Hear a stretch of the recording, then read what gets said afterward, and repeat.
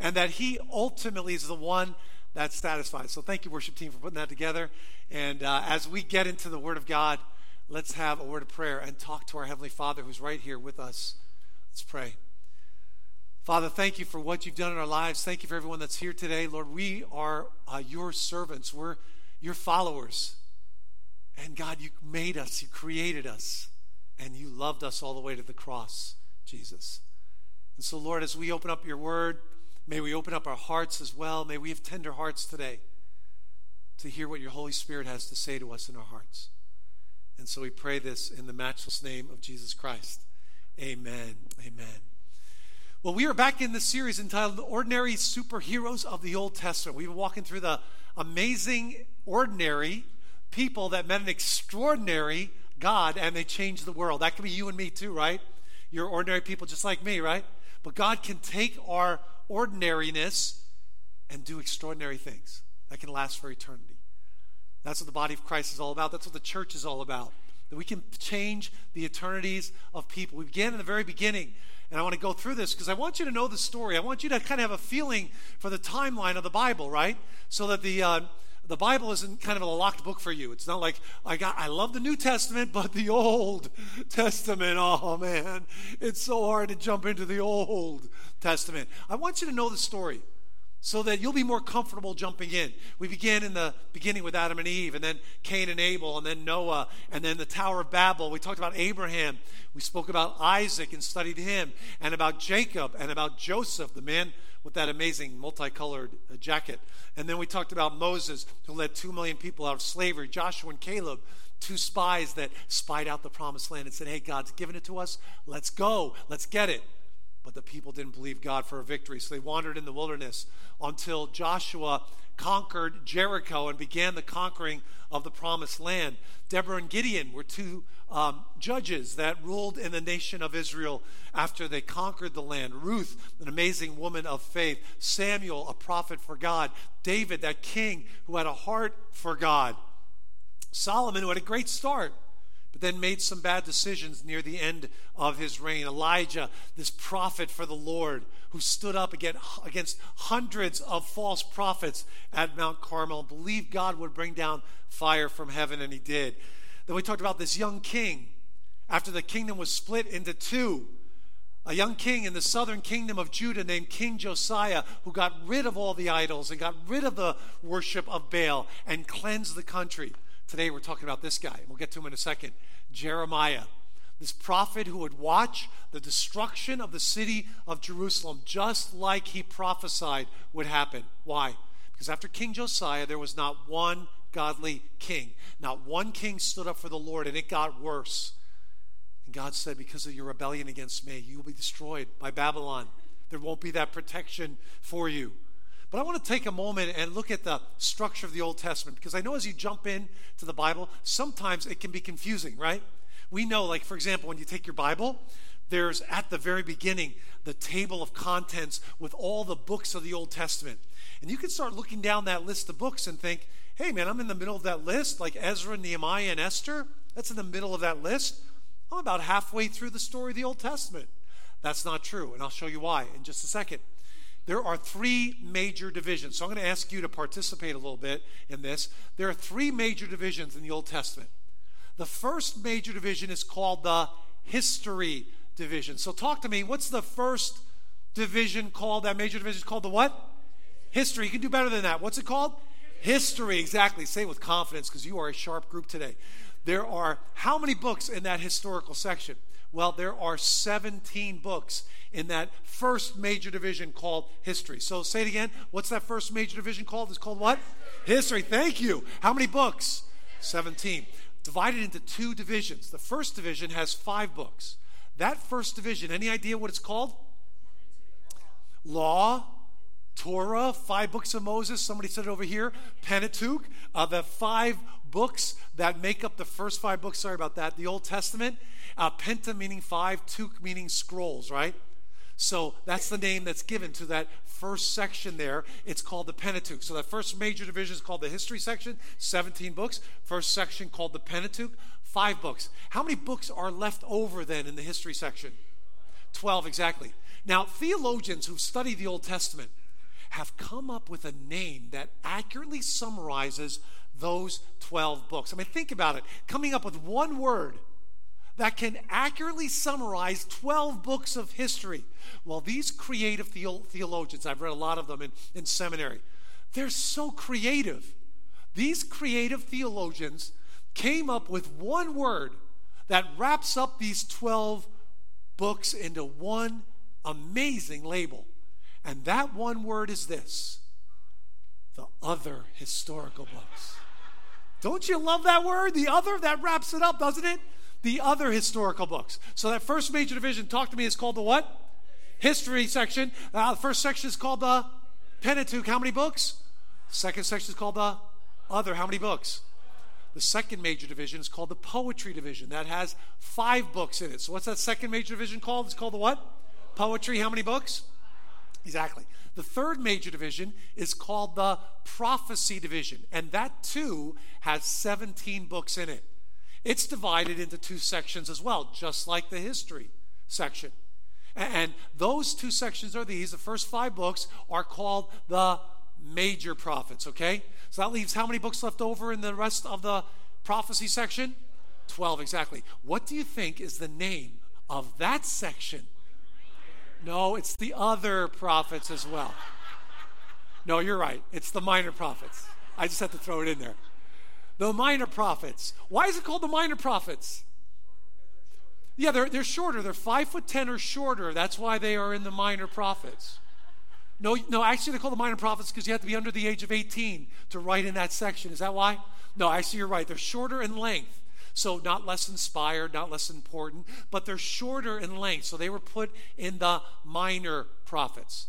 Now, people have thought, for example, when you get to the end of the history section, get down to Ezra, Nehemiah, and Esther, that's about halfway through the list of books in the Old Testament.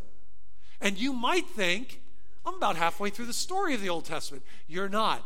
When you look at that history section and see that they're the 3 last books in that section, you are at the very end of Old Testament history. In fact, that whole section is ultimately pointing to Jesus Christ, the coming of Christ. That's really what the story of the Old Testament is all about.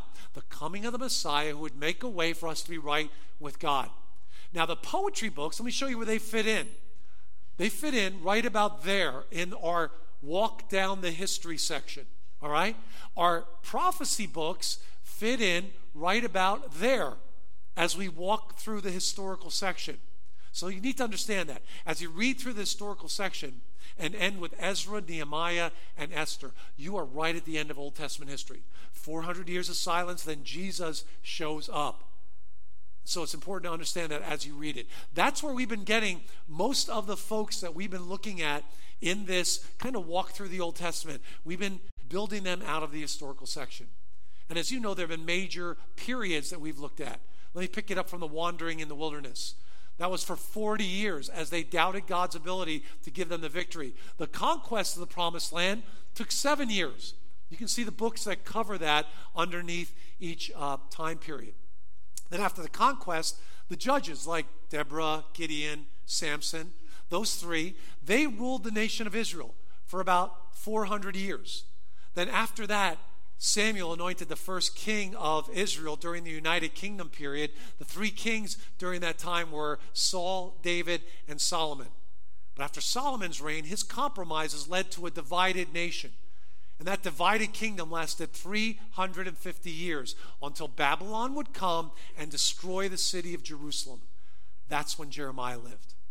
Jeremiah was a prophet who showed up on the scene with not a pleasant message.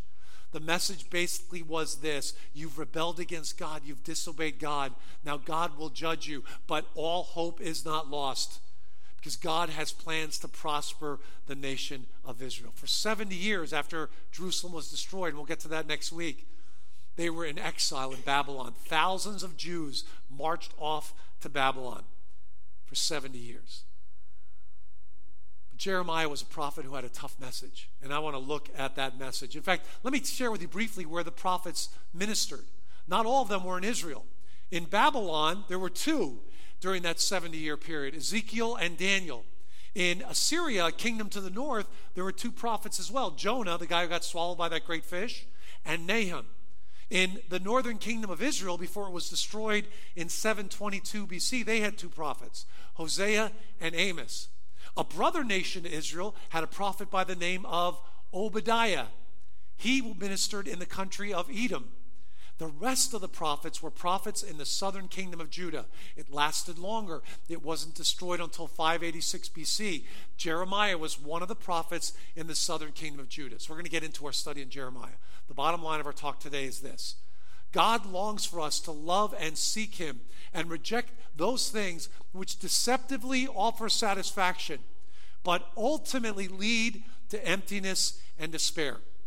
I hope you know today around you, there are offers for you to get into something, get involved with something that seem like it offers satisfaction, but ultimately leads to destruction, emptiness, meaningless, and despair. Man, my throat's a little dry. I need to get some water. But anyway, that these things can seem good, but in essence are broken things. And I love this cup. This has been a great cup for me. But in essence are broken things that don't really work like they should. And they lead you away from God. This cup was given to me one of my kids, and I just love holding on to it. Would you want something to drink, Dorothy? No, here, you want a little drink? No, we can't. It's really nice to drink from. He does have some problems, but I keep going back to it because I love clinging to broken things, which is exactly what the message of, here, you want to hold this, Jeannie? No, I'll take it. I'll put it over. Which is exactly what the message of Jeremiah was. Why are you holding on to broken things?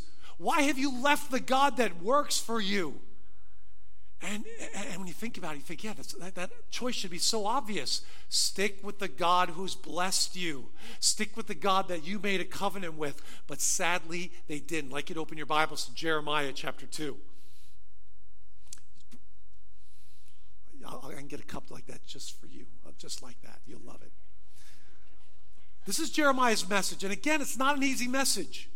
He says this, and this is from the Lord speaking through Jeremiah. God says this, therefore I will contend with you, declares the Lord, and your children's children I will contend. For cross to the coasts of Cyprus and sea, and send to Kedar. Cyprus and Kedar were to the east and west. And examine with care. See if there has been such a thing. Now listen to this. God asks this question. Has a nation changed its gods, even though they are no gods? God says this, look at all the nations around you. They have these false gods, these false idols. You never hear of any one of these nations abandoning their gods. But Israel, that's exactly what you have done. Judah, that's what you have done as well. It says this, but my people have changed their glory for that which does not profit. Be appalled, O heavens, at this. Be shocked, be utterly desolate, declares the Lord. For my people have committed two great evils. They have forsaken me, the fountain, here it is, right? We just sang about it. The fountain of living waters, and hewed out cisterns for themselves, broken cisterns which can hold no water. They have holes in them, they're leaking.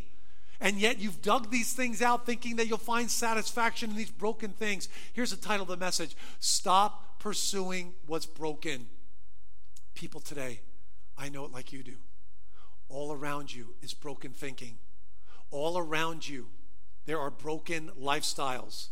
All around you are people living in a broken world that's broken from God's word.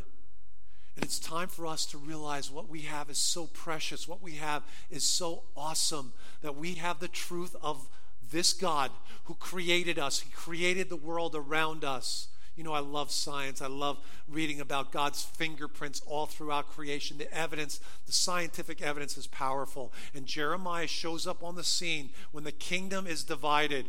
He comes in from 627 to 586 BC. 586 was when Jerusalem was destroyed, and gives them this tough message. You might ask, well, what are the cisterns he's talking about? Cisterns were man-made structures that were used to hold water. Here could be one example of, but it's broken on the ground, a man-made thing to hold water. Generally, though, there were holes in the ground that were dug, and the Israelites would take plaster and put them on the walls to try to hold the water. But very often they were broken and would leak. And as you can imagine, cisterns which held runoff water, generally it was polluted water. Polluted water in Israel. There were three sources of water. One was the fresh springs that they had in Israel, and that was the best water. The fresh springs that were there. Another way of getting water in Israel was to dig a well, second best way. The worst way, but they needed water so desperately, was they would dig these pits and design them to catch runoff water when it rained. In Israel, like San Diego, there were about 3 or 4 months where about 80% of the rain would come. They would dig these huge pits and try to catch the water. We can imagine what would happen over time. Bacteria would grow. They would get polluted. But it was still water that they desperately need, but it was polluted water, not nearly as refreshing as the springs and fountains that Israel had. Here's the first mistake that Judah made with that in mind. Mistake number 1, rejecting God's correction, conviction in your life. See, God says this, I'm going to contend for you, Judah. I'm going to fight for you. I'm going to fight with your children's children because I want you to come back to me. See, God is fighting with the Jews to correct them, to get them back on the path. They've rejected God and they're worshiping false gods. All these prophets in the country worshiping Baal. They had rejected God. And God reminded them right before the passage I just read of this. This is what he said. The word of the Lord came to Jeremiah saying, go and proclaim in the hearing of Jerusalem, thus says the Lord, I remember the devotion of your youth, your love as a bride, how you followed me in the wilderness. Thus says the Lord, what wrong did your fathers find in me, that they went far from me? God's saying, what did I do wrong? Why have you left me? Why are you following these false gods? Going after, and this is what he says, going after worthlessness and became worthless. See, what I want to tell you is this. Every day of our lives, there are forces aligned against believers who want to focus on God, to draw you away, to pull you away, to start being distracted, to get you away from what is truly valuable in your life. You know, we sang it this morning, right? Right before the Testify song, that you can have all the world. You can have the whole world. Just give me Jesus. Now, if somebody made that offer to you, hey, you can have the whole world, but if you have the whole world, you have to give up Jesus. Or you can have Jesus and not have anything in the world. Which would you take? And believe me, I hope you understand this. If you have to think about that even for a minute, what should I take, the whole world or Jesus? What should I take, the whole world or Jesus? You don't understand how important it is to put your faith in Christ. Because all of this world will end at some point. It will be gone. Only what you have in Jesus Christ will last forever and ever. This world ultimately is worthless compared to a relationship with Christ. Jesus put it this way, what does it profit a person if he or she gains the whole world but loses what? His soul. See, Judah had given up its soul to these false gods. They had rejected the true and living God. And God said, you know what, I'm going to fight for you. I'm going to contend with you, declares the Lord, and with your children's children. Because he had a good message ultimately. God's promise was this. It was given later in the book of Jeremiah. God says this, for I know the plans I have for you, declares the Lord. Plans for welfare and not for evil, to give you a future and a hope. Then you will call upon me and come and pray to me, and I will hear you. You will seek me and find me when you seek me with all your what? Heart. Church, may we be people that we do exactly what Jesus said. Love the Lord your God with all your heart, soul, mind, and strength. That's when you find out what Jesus said is ultimately true. I came that you might have life and have it what? Abundantly. But so often we get pulled away. We get pulled away into all this worthless stuff around us. You know, even as Jeremiah was watching Jerusalem being destroyed, he wrote the book of Lamentations. He wrote 2 books, Jeremiah and Lamentations. And he wrote this as he's watching Jerusalem being destroyed by the Babylonians. You can imagine how difficult that was. Think of this. Think of Washington, D.C. being destroyed by Russian tanks. Russian tanks rolling over the city, knocking down buildings and everything that's there. That would be heartbreaking, devastating. But for the Jew, Jerusalem was even more than a political center. It was the center of their worship. And he's watching Babylonian forces destroying the city of Jerusalem, and yet has the strength to write these words. Because of the Lord's loving devotion, we are not consumed, for his compassions never fail. They are new every morning. Great is your faithfulness. You know that hymn that we sing, Great is thy faithfulness, O God my... That came out of this verse. Great is your faithfulness. The Lord is my portion, says my soul. Therefore, I will hope in him. What Jeremiah declares without hesitation is this: no matter how bad life gets, I'm sticking with the Lord, not leaving God. Even though all of Judah had turned away from God and were following false idols, broken idols, they're not gods at all. God says, hey, I have plans for you. Church, I want you to know the same plans he has for Israel, the same plans he has for you, to give you a hope and a future. And this world wants to distract you. This world wants you to be embarrassed about your faith. This world wants you to hide in the corner and not say a word about Jesus. When God calls us to stand up and hold our heads high and say, I believe in Jesus. I believe he created everything, and I'm a follower of his. He proved what he said was true by dying and rising again. That's what we celebrated last week. That's why the doors of the church are open, because Jesus is alive. Here's mistake number 2. Looking for real satisfaction or significance in your life apart from God. You will never find real satisfaction apart from God. But the Israelites made that mistake. They were looking for real satisfaction apart from God. You can't find it. You will not find it. You'll just find emptiness after emptiness. And I know that there are things in this world that can be appealing. And believe me, the Bible's true. The Bible's accurate when it says this, that money in and of itself is not evil. Possessions in and of themselves are not evil. It's how you use them. It's how you view them. Money is a tool, right? But if you love money more than God, it becomes an idol. And the Jews in Judah had idols all around them. They'd rejected the true and living God. What did God say? Be appalled, O heavens, at this. Be shocked. Be utterly desolate, declares the Lord. The word shocked is just one example of the words that God uses here is the word sahar. It means to shudder when you think about it, for the hairs on your neck to stand up, to be horribly afraid of the implications of this, to reject the living God. And we have heard this awesome message about Jesus, this God that created everything, that came to this planet and lived 33 years as a sinless Lamb of God who would take your sins and mine on the cross for us. And he stands at the door and knocks, as I shared last week.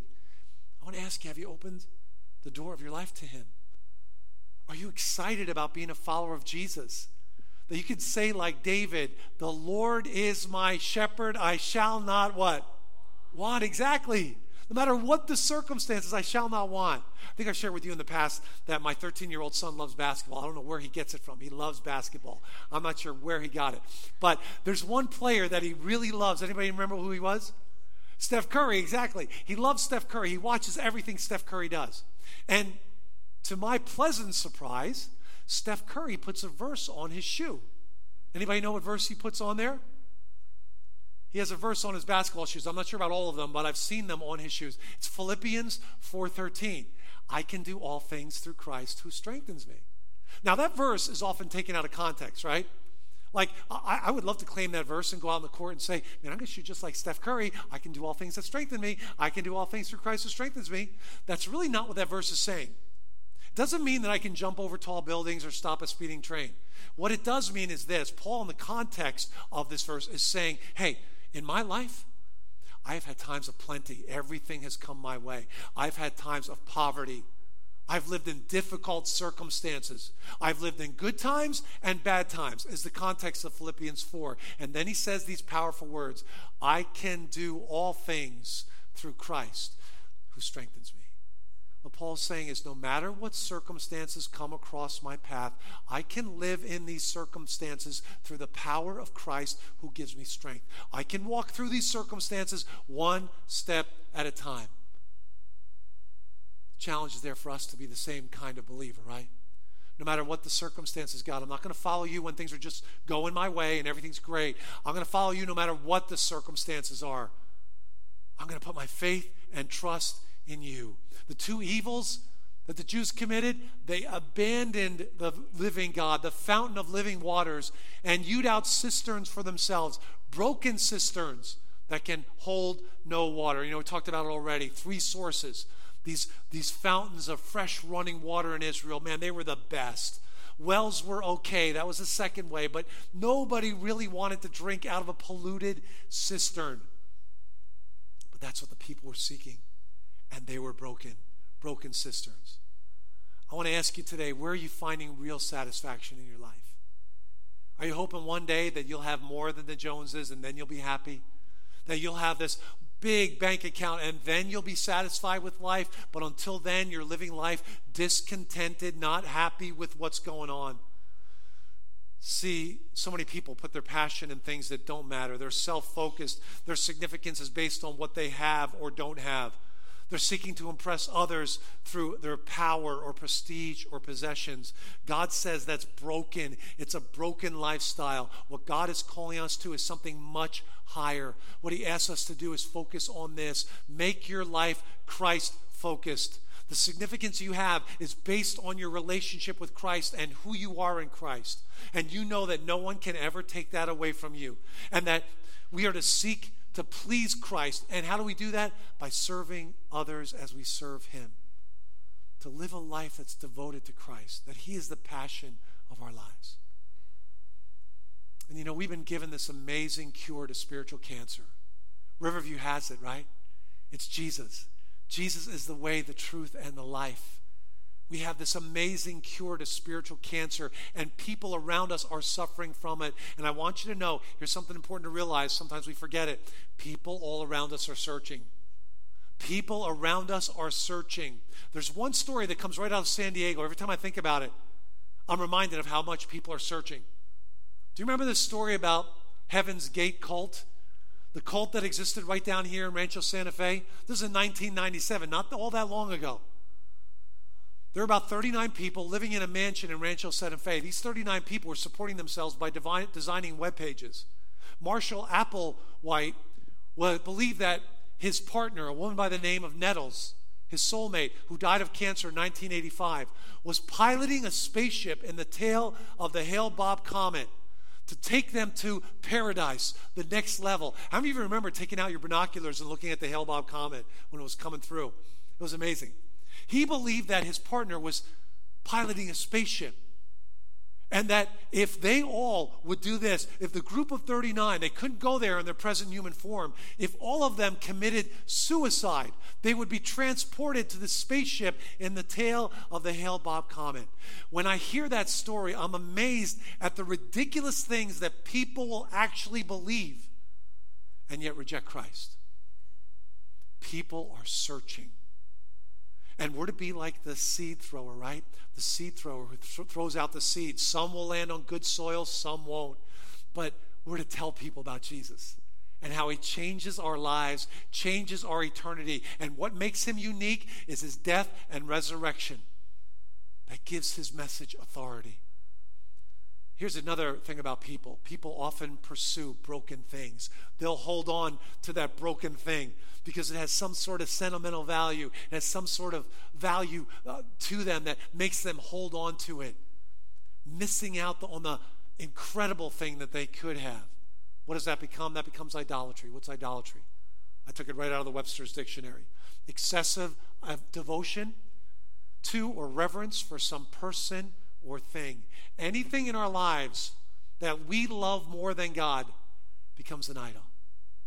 I want my wife to love God more than she loves me. And I know she feels the same way about me. She wants me to love God more than I love her. Because when both of us are loving God that same way, we can ultimately hope to have this life that is designed by God, a marriage that is designed by God, that is fulfilling, that leads to that abundant life that God promises. But there are often idols in our lives. What are they? For some people, it's power.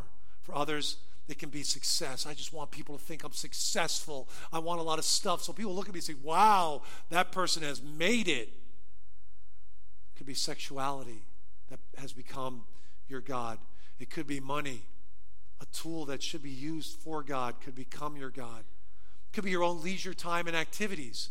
Activities that take you away from reading the Word of God or even being in church. But Mel, I love these activities, and there's nothing in the Bible against them.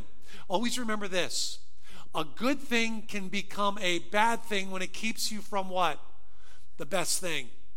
A good thing, the Bible doesn't speak against it, can become a bad thing when it keeps you from the best thing. I want to ask you, what in your life is pulling you away from the God that died on the cross for you? What in your life is distracting you from getting deeper with God, pursuing Him more? Here's another potential idol, is security. I want to be safe and secure. I don't want people to laugh at me for being a Christian. I want to have my security. It could be this, short-term pleasure. The Bible's really honest about sin. It's pleasurable but for a season. Then it starts to destroy you and pull you down. I tell people this all the time. There's no greater pleasure than walking for God and living for God. There's no greater pleasure than living for God. But the world out there wants to tell you there's more that you can have. You need to leave this God and pursue all these other things that are broken, and they lead to an empty life. Here's the next thing we need to understand. People stubbornly cling to broken things. I don't know why. I don't know why, but they do. I want to ask you today, is there anything you're clinging to that's keeping you from getting deeper with God? Jesus met a woman at the well, the Samaritan woman. Remember her? And she's like, Jesus asked her for a drink, and she's, wow, a Jewish guy asking me, a Samaritan woman, for a drink? That thing never happens. Then Jesus said these words. I love these words. If you knew the gift of God and who it is that's saying to you, give me a drink. You know what he's saying there to the Samaritan woman? If you only knew who I was, the creator of the universe standing right here with you. If you only knew who I was, then you would ask me for a drink, and I would have given you living water. The choice should be obvious. Then he said this to her, everyone who drinks of this water will be thirsty again. That physical water at the well. But whoever drinks of the water that I will give him will never be thirsty forever. The water that I will give him will become in him a spring of water welling up into eternal life. I hope you know today who's calling you to this amazing relationship with him, Jesus Christ. Don't make mistake number 3, forgetting the eternal consequences of rejecting the living God. The Bible says, be appalled at this. How can you leave the living God and pursue all these dirty water cisterns, polluted water? So here's my challenge to you as we close. Reject compromises. Reject any compromise that pulls you away from the Lord. Put on the Lord Jesus Christ. Make no provision for the flesh. Don't plan to sin again. Get rid of it. Make decisions that will keep you from whatever's pulling you away from God. Here's the second thing. Renew your thinking. Change your way of thinking. That's what the Bible says in Romans 12, 1 and 2. Be transformed by the renewal of your what? Of your mind. See, God wants to enter into that process, but you have to allow it. You've got to do this divine cooperative with God. Yeah, God, I'm going to change the way I'm thinking. I'm not going to value the possessions of this world more than I value you. I'm not going to start thinking like people who do not know you. I'm going to realize that my greatest possession is my relationship with you, God. Strip everything away from me. The last thing I want to hold on to is my relationship with Jesus Christ. The Lord is my shepherd. I shall not want. That's all I need. Here's the next thing. Humble yourself. Don't let pride get in the way. The next verse after the renew your mind is this, not to think of yourself more highly than you ought to think. God loves humble hearts.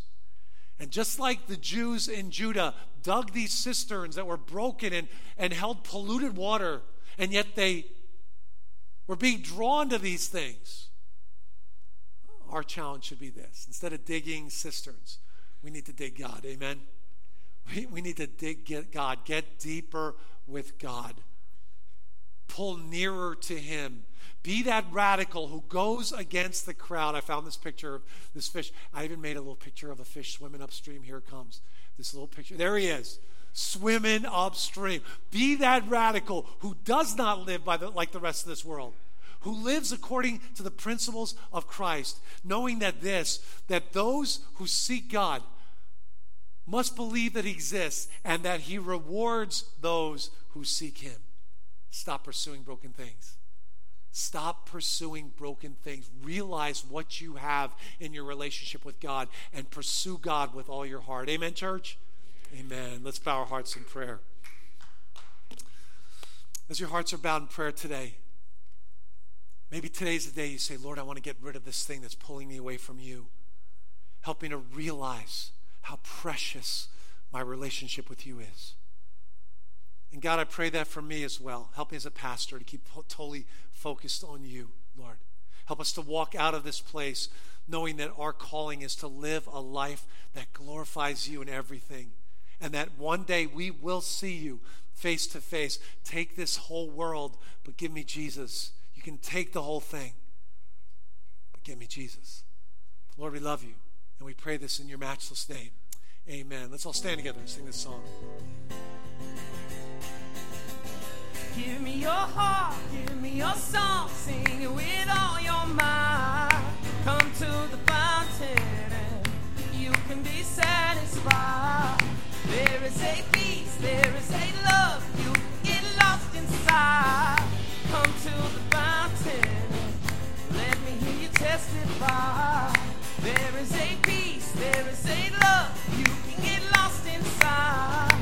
Come to the fountain, let me hear you testify. Amen. Hey, so we have elders up front who'd love to pray with you about anything going on in your life. Please remember, men, to sign up for the men's retreat and live this week all for him. God bless you. See you on the patio.